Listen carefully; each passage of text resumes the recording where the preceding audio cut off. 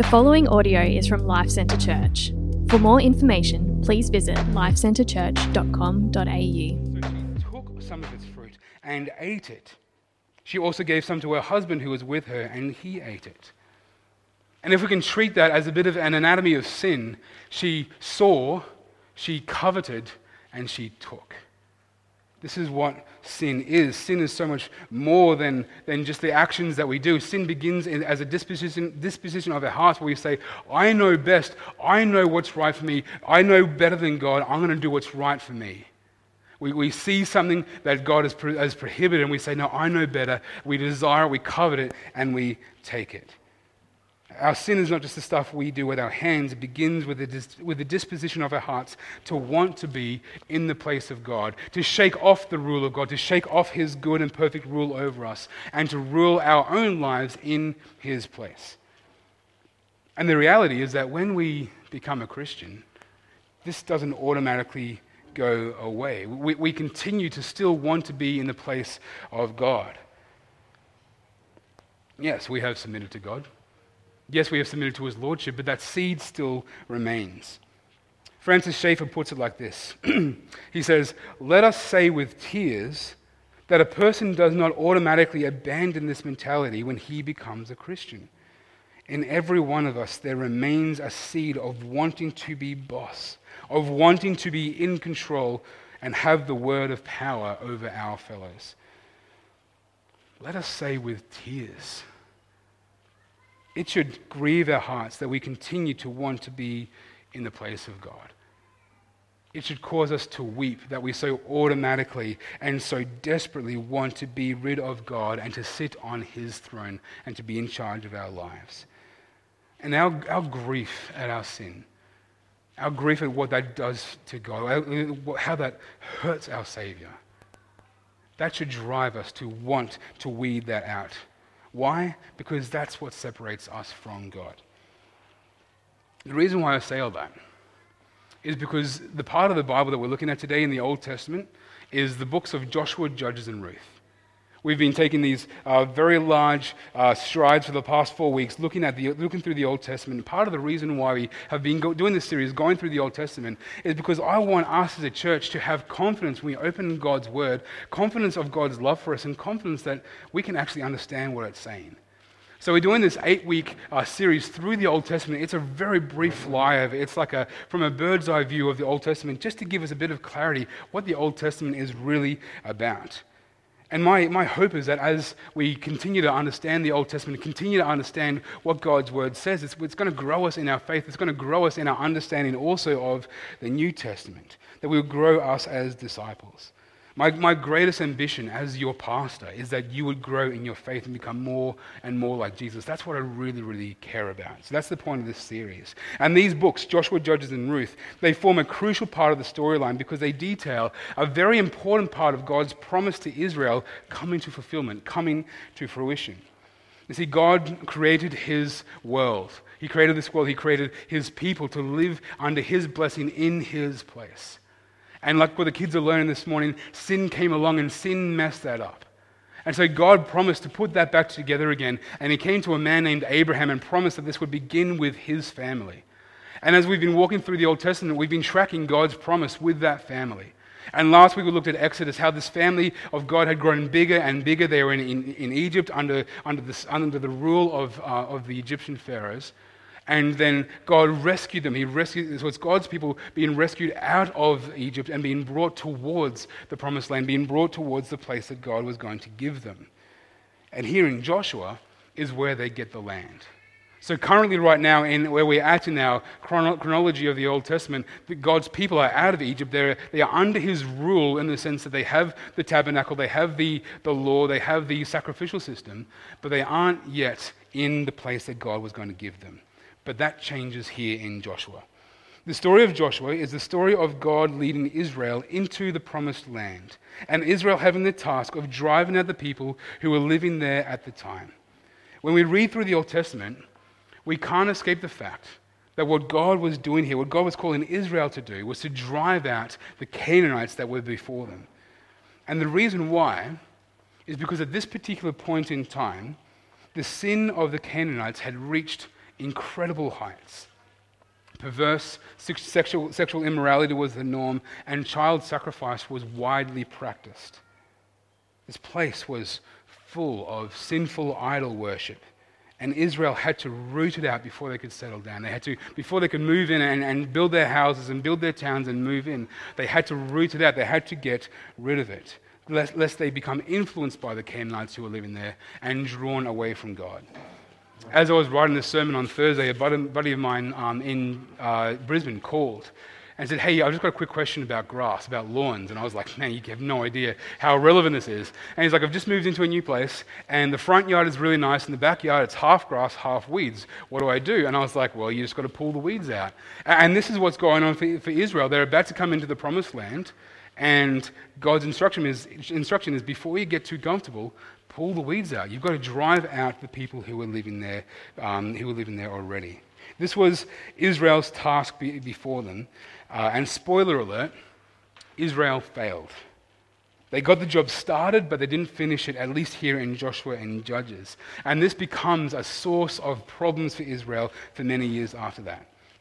But Israel's failure to do what God called them to do does not grind this story to a halt. It instead points us to the God who is faithful to do what he promises, regardless of the circumstances and regardless of Israel's constant failure.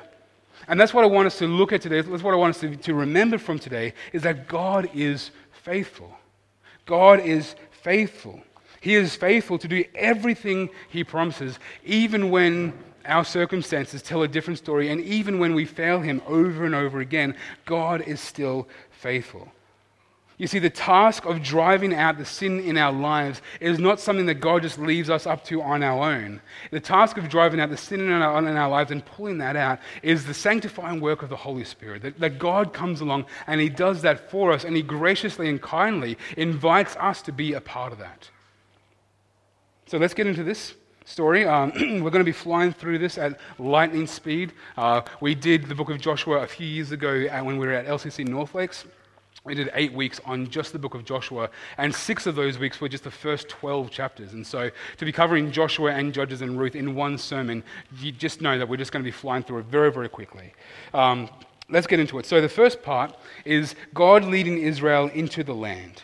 So the first 5 chapters of Joshua detail Israel's entry into the land. Now, this wasn't a case of Israel just kind of moseying on in. It wasn't just like they kind of got to the point like, I guess we should go in now. Yeah, let's all head in. It wasn't that at all. It was this entry into the land was full of symbolism and significance and full of meaning. We know what it's like to go to a wedding ceremony and the bride walks up the aisle towards her soon-to-be husband, often led by her father or her parents. It's full of symbolism. And it's not just, a wedding isn't just, the woman's got to get from the back of the church to the front of the church and say, we'll just maybe put a song on when she does it. How about that? It's not actually like that. It's full of symbolism and meaning. And here, the entry into the land of Canaan is full of symbolism and meaning. It's choreographed almost like a dance. And so there are 5 parts to this story. So chapter 1, first of all, God comes along and encourages Joshua and Israel, saying that he's with them. He's already given them the land, so be strong and courageous. Chapter 2, we get the story of Rahab, and that's all I'm going to say about Rahab today. Fantastic story. Go home and read Joshua chapter 2 and then read Joshua chapter 6. Fantastic story. But we're going to get into the actual entry of Israel into the land. So this dance, this choreographed movement into the land of Canaan has 5 steps. Step 1, consecrate yourselves. Now, consecrating themselves probably involved washing their clothes and abstaining from sexual relations just to prepare themselves to see the wonders that God was going to do among them. They had to go through and get themselves ready. As in the same way that a bride would get ready for her wedding day, they had to get themselves ready. Step 2, they had to follow the ark. The priests were to carry the Ark of the Covenant, and the people had to walk behind it, following it all the way. And this was a visual reminder, because the Ark of the Covenant was a symbol of God's presence among them. This was symbolic. It showed that they were following God into the land. This wasn't their thing. It wasn't their initiative. This is what God was doing, and they were following God into the land. And they actually had to follow the Ark of the Covenant at a distance of 2,000 cubits, which is just shy of 1 kilometer. And I think the reason for this is not just to help the Israelites to understand just the glory of God and the holiness of God, but also because when they actually entered into the land of Canaan, they had to cross the Jordan River. And when they did this, when the priests actually who were holding the ark, when they stepped foot into the river, the waters dried up, just like the Israelites leaving Egypt. The waters dried up and stood up at a town about 50 kilometers north called Adam. And so they had to step, and when the priests stepped into it, the waters dried up. And can you imagine these priests carrying this ark, and then the rest of Israel standing back, almost a kilometer back, looking down into the valley where the Jordan River was, and the Jordan River was overflowing, and seeing this? Like, everyone in Israel would have gotten to see what happened, not just the people in the front row. They would have all seen this amazing miracle take place, the waters drying up miraculously, showing them, yes, God is with us. God is the one who is doing this, and we are following God into the land of Canaan. Step 3, make a memorial. Once they were across, God instructed Joshua to send one man from each of the tribes of Israel, so 12 men, down back into the dry riverbed and collect a stone each. And they had to bring that stone up to Joshua, and then he formed those stones into a memorial, into a monument. And the purpose of that was so that when their kids in years to come would come past there and they said, Mum, Dad, what are these stones about? Mum and Dad could say, son, daughter, when we were much younger than this, God brought us into the land of Canaan. The river Jordan was at full height. It was in the middle of harvest season, and we walked across here on dry ground. It was to demonstrate the faithfulness of God to bring them into the land of Canaan. Step number 4, circumcision. God instructed Joshua to circumcise the men, and this did 2 things. Firstly, it showed that Israel were continuing in the covenant agreement that God made with Abraham, which set them apart from all other nations. This was the sign of the covenant. And secondly, it showed that when victory does happen in their battles, it's come by the power of God's might, not by man's might. You don't have to be a 5-star general to know that the worst thing to do to your soldiers, just as you enter into the enemy territory, is to circumcise them. Like, can you imagine those guys going into battle, like walking around the walls of Jericho, limping, saying "ow" with every step? Like, that's what's going on. They could have done it beforehand, but God said, no, wait till you get into the land of Canaan, and then I'm going to show you that this is going to happen by my might, by my power, so that Israel can't take credit for this. This is actually God's battle. Step number 5, Passover. Passover was, of course, the meal that their parents ate when they fled Egypt that night 40 years earlier. Passover is the celebration of their salvation by the hands of God. And so this dance, this choreographed movement is completed when they rest upon the fact of God's faithfulness to save them. It was a reminder, God is the one who saved us. God is the one who brought us out of the land of Egypt. God is our rescuer. And all of this points to one crucial fact. This is God's doing. God is faithful. God is the one who is leading them into the promised land. They were not there because they were very clever. They were not there because they were very powerful. They were not there because of their own initiative. God was the one who was doing this. And then this brings us to the actual conquest. God leading them not just into the land, but now God leading them in battle. And this is where we come to the actual battles that Israel fought to drive out the inhabitants of the land of Canaan. And it's at this point that we need to address the elephant in the room. How do we make sense of these chapters of the Bible? This is without a doubt one of the hardest parts of God's word to stomach. A common but inaccurate caricature of this section is that God actually incited Israel to commit genocide and drive out a peaceful people from their land. And I want to draw our attention to this morning to help us to see that caricature is not the case. I want to spend some time looking at this and understanding the context, understanding the history, understanding the geography and some of the things that are happening in this particular time. Keep in mind, though, we've got to be careful that we're not putting God on trial here. We're not trying to get God off the hook here because God is not on the hook. Can we understand that? We're not trying to soften the edges so that we can feel a bit better about God. It's actually, we're coming to this going, no, he's the eternal God of the universe. He is not the one on trial. There are, however, a few things that I think will be helpful for us to understand this section of Scripture next time we come to it. So firstly, Canaan was not a unified country of peaceful, innocent people who were just simply trying to live their lives. It had actually endured centuries of ravaging wars between different nations who were all trying to take possession of it. And this resulted with the land of Canaan being splintered and dangerous and chaotic. Think of Mad Max, and you're on the right track there.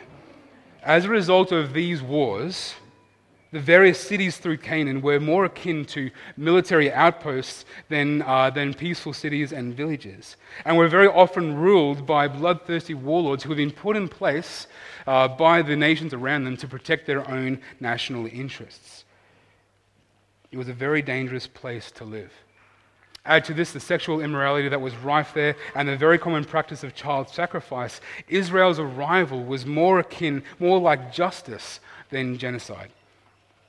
Secondly, the book of Joshua very much fits into the genre of ancient conquest literature.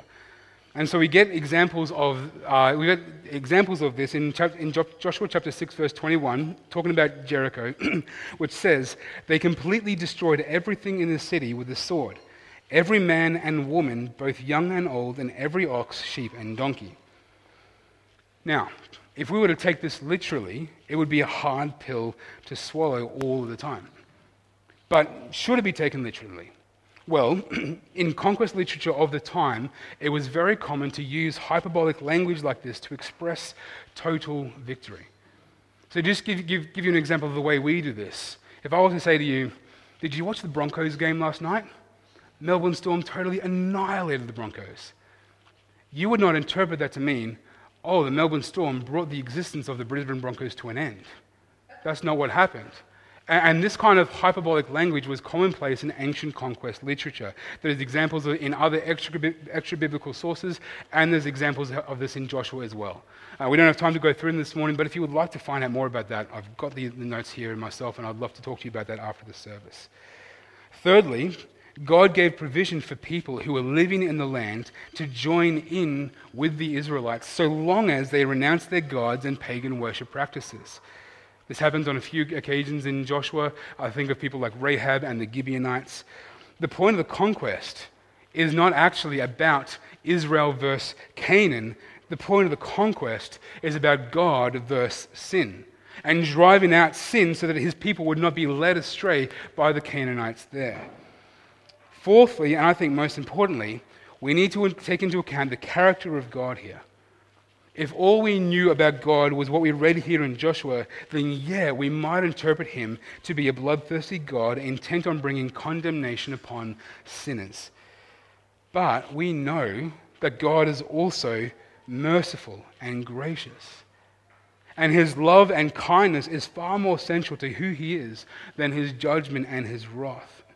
We might look at this with disdain. We might look at this situation with disdain and think that God is being unjust here. But we need to be very careful to not make the horrific mistake of thinking that we can look back at this event and we can see the hearts of every single individual who are there, and we can decide that we would have done things a lot better than God if we were in his place. That is a horrific mistake to make. God, who knows all things, who sees his people as a whole and as individuals, he is perfectly just, and he carries out his justice to perfection. So let's trust in the character of God with that. Now, there's a lot more that we can say about that, and if you'd like to find out more, like to talk about it more, just talk it out a bit, I am more than happy to have that conversation with you. But now let's look at the actual conquest. The way that this book is structured helps us to understand the whole picture clearly. In chapters 6 to 8, we get a really detailed account of the first two battles, and then from chapters 9 to 12, we get a much broader summary of the rest of the battles, and then from chapters 13 to 21, we read about the land being divided up and allocated to the various tribes of Israel. Now, just before Israel launched into their assault at the end of Joshua chapter 5, Joshua is met by the commander of the Lord's army, who has a sword drawn. Joshua asked him, "Are you for us, or are you for our enemies?" And the reply from this angel is incredibly important. He answers, "Neither. I have now come as commander of the Lord's army." In other words, Joshua, I haven't come to fight for you. I haven't come to fight for Israel. I haven't come to fight for Canaan. I haven't come to fight for Jericho or any of the other cities. I've come to fight for the Lord. I have come on the Lord's bidding. The battle belongs to God. You see, the question of Joshua is not, is God on Israel's side? This is the question that Joshua is asking the commander of the Lord's army. It's the wrong question, Joshua. The real question is Israel on God's side? Will Israel do what the Lord commands? God is not on Israel's side in the sense that Israel can do no wrong. There are lots that Israel can do wrong, and there are lots that Israel do wrong. But God is on God's side, and God fights for his purposes, which are about establishing his kingdom on earth so that all mankind might know him and worship him and come into a relationship with him. Now, he has graciously included Israel in his plan, but if Israel were to forsake God and become just like the Canaanites, they would find themselves being treated just like the Canaanites. Which, if we read on in the scriptures, we'll read this is exactly what happens to Israel in the years to come. It's not about God versus the Canaanites, this is God versus sin. And the first two battles that Israel face illustrate this perfectly. The first battle is against the city of Jericho. And Israel wins the battle, but they can't really take credit for it. All they did was walk around the city every day, once a day, for 6 days. And then on the seventh day, they walked around it 7 times, and at the end of it, they all yelled and screamed a whole lot and blew their trumpets, and then these giant walls of Jericho fell over. So they got victory, but they can't really claim credit for it. So the first battle is a victory for them, and God gave them very, very clear instructions not to take anything from Jericho as the spoils of war. Very, very important. Don't take anything. Everything has to be diverted over to destruction. The second battle is with a city called Ai, but Israel lost that battle in quite humiliating form, and it's revealed that God actually let that happen. Why? Because Israel sinned. Israel did not do as the Lord God commanded them. It turns out that after the battle with Jericho, a man named Achan, or Achan if you live in Australia, he took some of the spoils of war and took them with him. He took some of the spoils of war. And when he's found out, he says something incredible. He says, "When I saw among the spoils of war a beautiful cloak from Babylon, 5 pounds of silver and a bar of gold weighing 1.25 pounds, I coveted them and I took them." Now, does that remind you of anybody? Isn't that exactly what Eve said in the garden? She saw the fruit of the tree, she desired it, so she took it. Achan here saw the spoils of war, desired it, and took it. See, this is the anatomy of sin. This is what sin is, that we look to something that isn't God. We could have access to God, but we look to something that isn't God and we say, that's good for me. I want that. I want to be in control. And we reach out and we take it. That's what sin is. Acting upon our desires to try and supplant God. No sooner had the walls of Jericho fallen as a visible act of God's triumph over evil. I mean, just consider this from Achan's perspective. A few days earlier, he had crossed the river Jordan on dry ground. He had seen the walls of Jericho come crumbling down. He'd witnessed the glory of the Lord in those moments, and yet still decided, I'm going to take that. I'm going to disobey God. I'm going to do what I want. And friends, Achan is every one of us. That is us over and over again. And so God let Israel fail that battle. God would not let Israel become like Canaan. Remember, this is God versus sin, not God versus Canaan. So Achan is punished, Israel repents, Joshua renews their commitment to following the Lord, and then they have victory over Ai. In chapters 9 and 12, we get an overview of the remaining battles, the north, south, east, and west. And this is followed up by a section which is devoted to dividing up the land of Canaan and allocating that to each tribe of Israel. Now, if you're reading through the Bible and you get to Joshua 13, you're probably coming across what is, I would say, the most boring part of the Bible. Some people talk about it like reading a map, but without pictures. Because it kind of is that. It's just instructions and directions and lengths and things. And it's tedious. And you're like, after reading through a few chapters of it, you're like, what in earth is... I don't even know where this place is. And it goes on and on and on. And it's detailed. And you're like, what is this? Now, we might think it's tedious and boring, but it was not tedious and boring for the Israelites. Because it was a sign of God's very specific, detailed faithfulness to them. They didn't just go, here's the land, have fun. He gave them the land inch by inch, foot by foot, mile by mile. Again, I don't know why I'm using the American metric system there. This brings us then to Israel's failure. The book of Joshua ends with Joshua giving a speech to Israel, and it's very much an ultimatum to serve the Lord and to continue the unfinished work of driving out the people and their gods so that they do not become ensnared by them. The people at the end of Joshua, they swear that they will worship the Lord their God and not forsake him, not forsake him for the idols in the land, but they don't. They fail. Israel fails to fully drive out the remaining people of the land.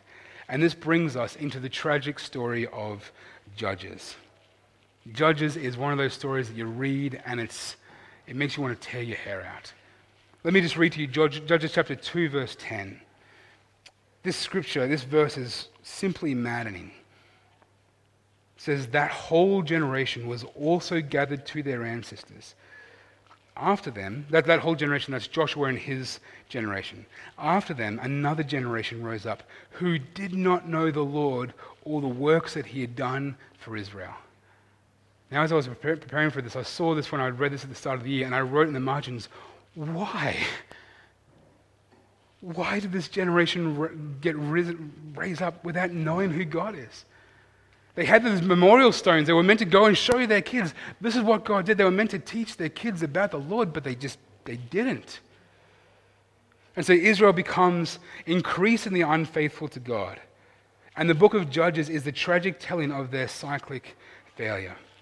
Over and over again they fail. Over and over again God rescues them. And over again they fall back into sin in worse ways. This cycle is summed up in Judges chapter 2, verse 11 to 23. Firstly, the Israelites did what was evil. Following that, God brought disaster on them. Thirdly, God then raised up judges to save them because of his pity for them. And then fourthly, after that judge died, the people went back into their sinful ways, only worse. And this happens over and over again in Judges. Some of the judges that God raised up, they were good people, they were great people. Others were cowards. Some were just lust-filled maniacs. And that just underlines the point that in all of the Bible, there is only one hero of Scripture, and that is Jesus Christ. The rest of us, we're just idiots. We're just idiots following Jesus along the way. These judges, they get worse over time. And Judges is a bloody and violent and very often appalling account of Israel's failure. And it ends in a bit of a stalemate. Because it's God's people. They've got God's law, they've got the tabernacle, they've got the sacrificial system, they've got their way of approaching God, so they're under his blessing, they're what it means to be under his good rule. They're in his land, and yet the problem seems to be them. The problem seems to be the sin in their hearts. We get to this point of Scripture and we wonder, is there any hope for mankind? If the problem here is mankind, then what mankind needs is more than just the sacrificial system, more than just the temple and the law. Mankind needs a new heart. Mankind needs to be born again.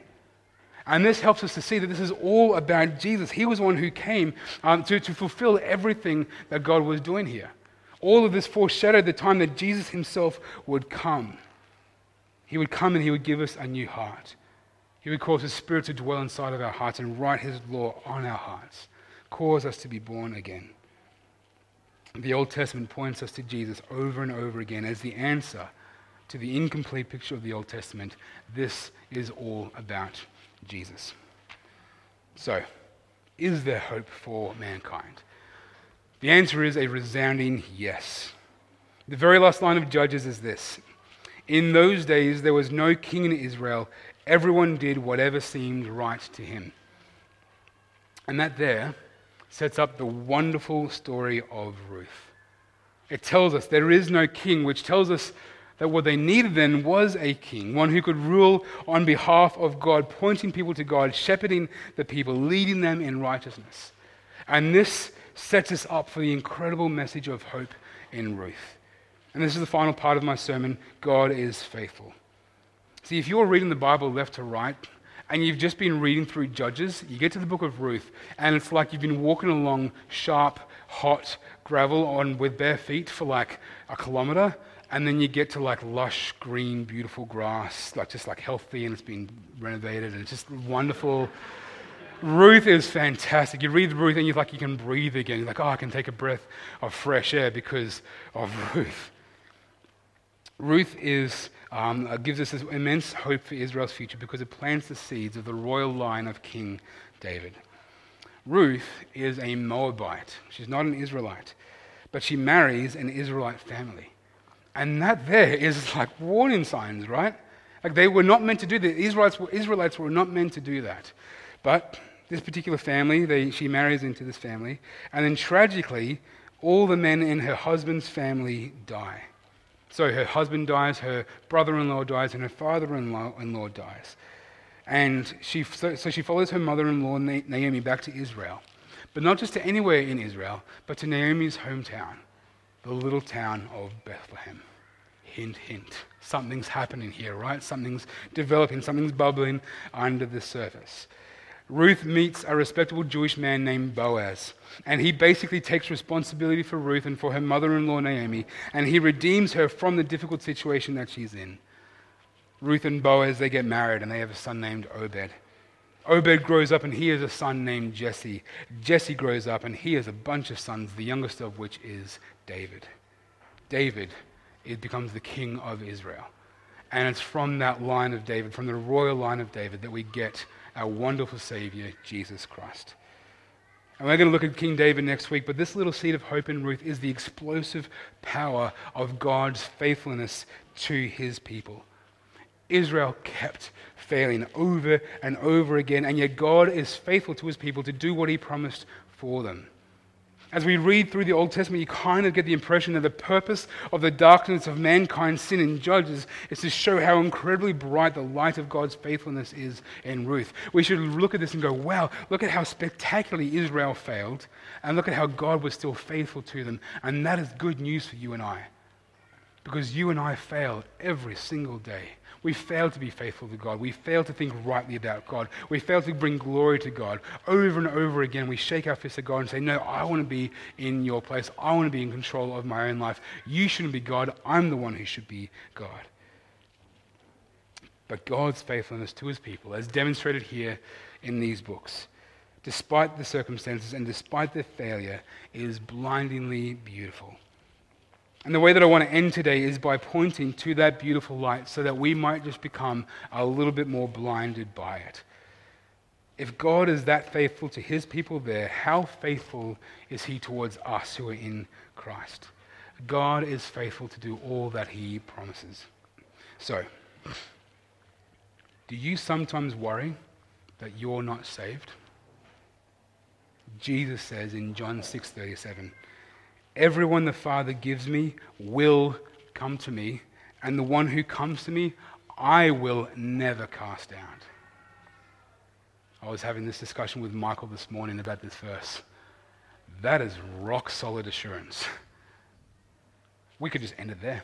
I could have just read that scripture this morning and then walked off, and that would have been far more powerful than any stupid story I could share about grass. The one who comes to me, I will never cast out. Are you concerned that the sin that you're struggling through right now will never relent and you're always going to be plagued by it? Whether that's gossip, alcoholism, perpetual lying, lust, greed, materialism, consumerism, whatever it is, let's listen to God's words through the Apostle Paul. He says, now may the God of peace himself sanctify you completely, and may your whole spirit, soul, and body be kept sound and blameless at the coming of our Lord Jesus Christ. He who calls you is faithful. He will do it. Our sanctification, the driving out of our sin, is something that God does, and we get the wonderful blessing of being a part of it. Maybe you're worried that if you follow Jesus, you're going to miss out on whatever else life has to offer. Jesus says in Matthew 16, whoever wants to save his life will lose it, but whoever loses his life because of me will find it. He is the only source of life. Maybe you feel that there's too much weight on your shoulders, and if you don't carry this weight, the world around you will fall apart. Jesus says in Matthew 11, come to me, all of you who are weary and burdened, and I will give you rest. Maybe you're worried that God has lost patience with you and heaven is now out of the question. Jesus says in John 14:3, if I go away and prepare a place for you, I will come again and take you to myself, so that where I am you may be also. Friends, we serve a God who is faithful. He is faithful to save us from our sin, and he is faithful to lead us in the battle to drive out our sin, so that we might enjoy and experience the joy and wonder of all that he created for us to enjoy, so that we can have life in him.